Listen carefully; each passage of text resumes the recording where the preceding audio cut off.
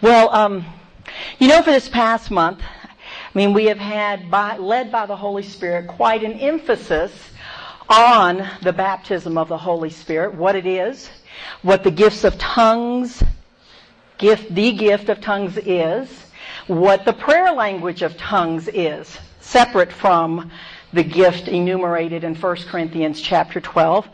And Pastor Jeff's going to talk some more about the gift of tongues this morning, but I felt very directed of the Lord Wednesday night at Soaking and Seeking that there is now even further direction of where we're going from here as a church, and some emphasis. Now, that doesn't mean that we haven't been here before, but the Holy Spirit places emphasis on certain things at certain times for His reasons. Amen? And as He's been placing this wonderful emphasis on, actually it started with first things first, maybe last October, November, and we've been going on that, and the baptism of the Holy Spirit is one of the first things first after a person gets born again. But what I want to point out to us as Genesis Community Church this morning, and that I believe the Spirit of the Lord is saying to us, is that we're to have the goal of being a supernatural church. Everybody say supernatural church. Sometimes we take that for granted, but I think we are to be putting some emphasis on that. So here's what the word supernatural means from Webster's, and there is a side of the supernatural that is not godly, but we're talking about the godly side of the supernatural. And it means departing from what is usual or normal, especially so as to appear to transcend the laws of nature. In other words, that doesn't go along with the laws of nature. And it's attributed to an invisible agent. You all know who that is? We got God the Father, God the Son, and God the Holy Spirit. So we're expecting to be a supernatural church where things happen beyond our ability, beyond the ability of nature, and produced by the invisible agent of the Lord our God. Amen. Through the power of the Holy Spirit. This morning I was reading some things on the internet about what other people were saying about the supernatural church, and this was from one writer, and I really appreciated this, so I'm just going to read it to you. It says, "We must go from attending church and catering to a Sunday morning Christianity and move into being the church. A mighty supernatural army filled with power and equipped to advance and establish the kingdom of God throughout the earth. We need to understand that when we received salvation and were born again, we didn't join a social club or a world religion called Christianity. We were regenerated and inhabited by a supernatural God who came to mingle with our spirit and transform us into a new creature with a heavenly nature, the very DNA of God now residing in us." Whew. Just park on that a minute. The very DNA of God residing in us. The real church is not a building, a denomination, or a club. The real church is a living, breathing, supernatural, heavenly, new creation entity which carries and manifests the very kingdom of God on this earth. If you agree with that, say amen. Amen. You are not a building. You are not a denomination. You are not a club. You're a living, breathing, supernatural. Everybody say, I'm supernatural.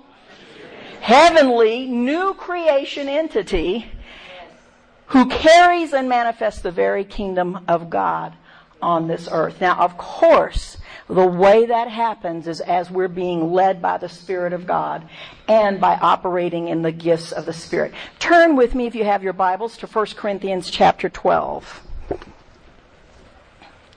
1 Corinthians chapter 12. And we'll have verse 1 up on the screen, and then whoever's running the scriptures after that will go straight to verses 4 through 11. 1 Corinthians chapter 12, starting in verse 1.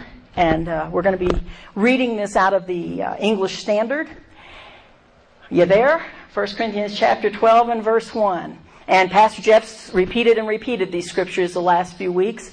"Now concerning spiritual gifts, brothers, and sisters, I do not want you to be uninformed. Now, verse 4. Now, there are varieties of gifts. So these are the gifts that he wants us to be informed about. Now, there are varieties of gifts, but the same Spirit. And there are varieties of service, but the same Lord. And there are varieties of activities, but it is the same God who empowers them all in everyone. Everybody say everyone. Say, I am in everyone. To each. Everybody say each. Say, I am in each. Therefore, these next verses are for you.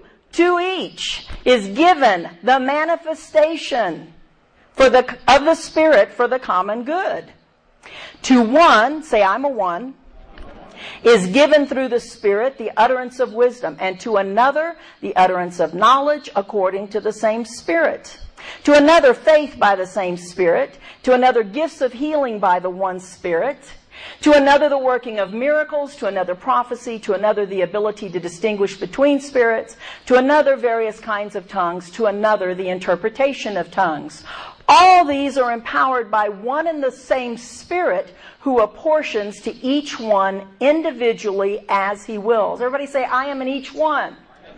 Do you realize that that means that you possess right this minute one of the 9 gifts of the Spirit? Have you operated in it? Whoa!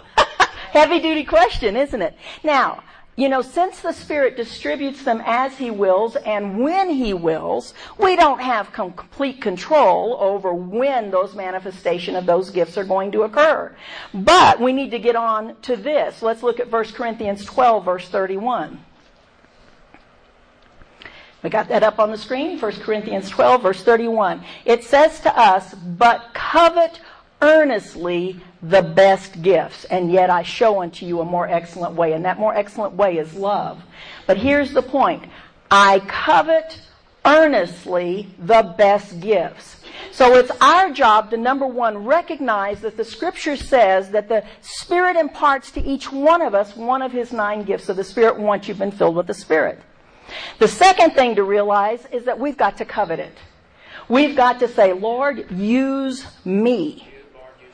Now, I find that a lot of times people are saying, but I'm afraid.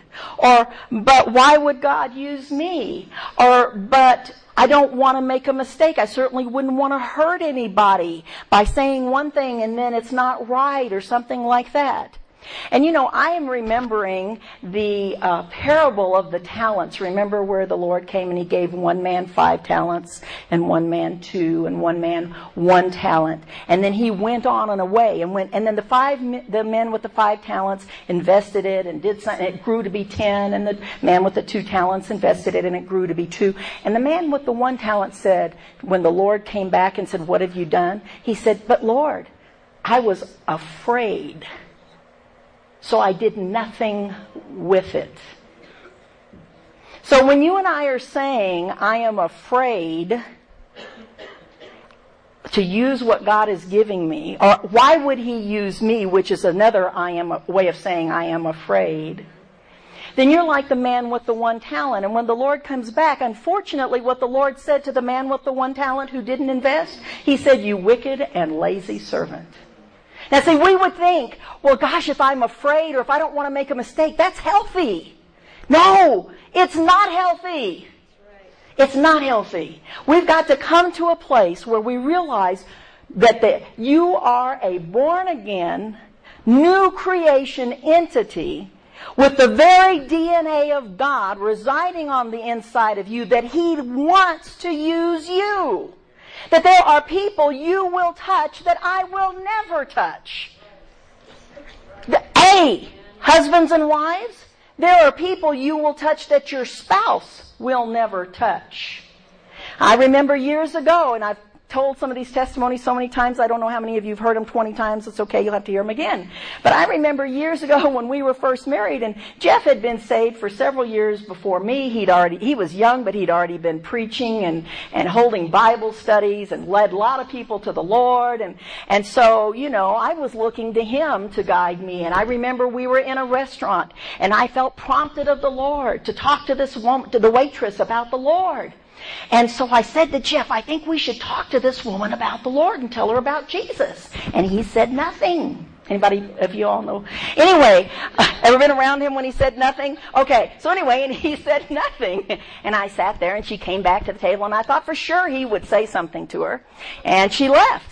And so I said again, I really think we need to talk to her about Jesus. And he said nothing, and she came back to the table, and he said nothing again to her. And so then she left, and we got done eating, and we left. Well, this happened another time in line for a buffet restaurant one time, and the very same sort of thing happened. And it was after it happened twice that I finally got the picture. The reason he said nothing is because he wasn't prompted. I was the one prompted. I was the one who was supposed to open my mouth and speak to these people, not him. God spoke to me. So spouses who are blaming your spouse for the reason why you're not moving in your gifts, you got the picture. Amen. We're to desire earnestly. Now, if we're going to be a supernatural church, being led by the Spirit is supernatural, and that is available to anyone who's born again and who's willing to seek God and His Word and to grow in maturity. And you will be led by the Spirit. And that is a supernatural thing. Debbie, I believe. No, it wasn't Debbie. Who told me the other night? Somebody said, it might have been when I was over at Kingdom Life. I can't remember. But somebody said, well, Kim, it was you yesterday. You were saying that, every morning I'm going to church. I'm going to work. I know the Lord is with me, and I get there, and so many times He's leading me in things that happen throughout the day. I know it's not me. That's being supernatural. And it may be the gifts of the Spirit, but it doesn't even have to be the gifts of the Spirit to be led, to be a mature Christian, led by the Spirit and see supernatural things happen in our midst. Amen. But there's also the gifts of the Holy Spirit that come with power, as in on the day of Pentecost, when the Holy Spirit came with power, that is also available to you and to me when we are filled with the Holy Spirit.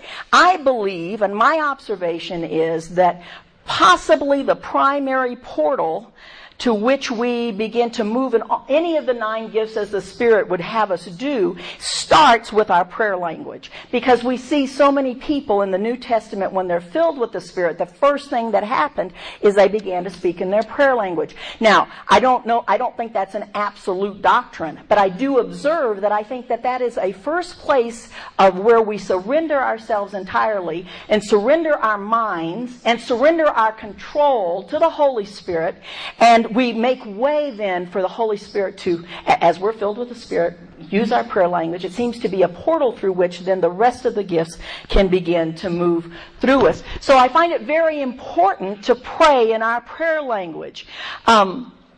I also believe the other vocal gifts, words of wisdom, words of knowledge, prophecy, tongues and interpretation. I believe those are also some of the first gifts that can operate in a person, especially prophecy, tongues, and interpretation. And we're going to talk more about that in weeks to come. And we see these things operating clearly in Scripture throughout the church. And there's got to be some order to it in the church. But secondly, we see it clearly operating outside the church. This is an evangelistic tool. The gifts of the Spirit are a way to reach the world. When you're in a life group and a guest is there and you can tell them something about their lives that you had no way of knowing, don't you think that's going to get their attention? When you're going to celebrate life, which is our new ministry that we're going to be doing in the schools and reaching young people, and those of you who are going to do celebrate life, and you can pray for one of these young people and they get healed on the spot, don't you think that's going to get their attention? You see, we need to use these gifts in our neighborhood, on the job, at the soccer field, at the concert, wherever we go. And so we need to be coveting earnestly the gifts of the Spirit. And one other thing I want to say before I wrap this up. some of us think, but me? But I don't have this together yet. Why would God want to use me? Well, I want to be clear about something. In this church, we do not believe that we minister from a place of perfection. There is one who is perfect. His name is Jesus. And we are not him. We have the DNA of God, but we are still not God. There is only one God. It's not us. Thus, we are not perfect. And we will never, ever, ever minister from a place of perfection. We minister from a place of brokenness, folks. Every one of us in this room is a broken vessel. None of us have our lives entirely together at all. The other night, some people were here on Wednesday night and said something complimentary to me, which was really nice, and it did encourage me. But all of a sudden I went, now don't be putting me on a pedestal. Believe me, I don't deserve to be on a pedestal. My life, I didn't say this, but I'll say it this morning, my life is broken. Don't ever put your pastors on a pedestal. Because then you're going to have a great fall when you find out that we have imperfections, because we do. There's only one person perfect, and that's the Lord Jesus Christ. We all minister out of imperfection. Now, we want to grow, and we want to learn, and we want to improve, and we want to know Jesus more, and we want to press in. I'm not negating any of those things. We all should be rising to higher standards, but we will always minister from a place of brokenness. I mean, after all, let's just look at what God used in the Bible. He used every old kind of person. He used the tax collector who was hated. He used the fisherman, and quite honestly, in the Old Testament, he used the jackass. Amen? And if he can use a jackass in the Old Testament, he can use a jackass today. Hallelujah. So, we want to covet earnestly the best gifts and know that God wants to use us. So there's going to be 2 opportunities, and I want to tell you about, that are coming up in the month, starting in the month of February here, for us to really push forward and press into being a supernatural church and press into coveting the gifts of the Spirit.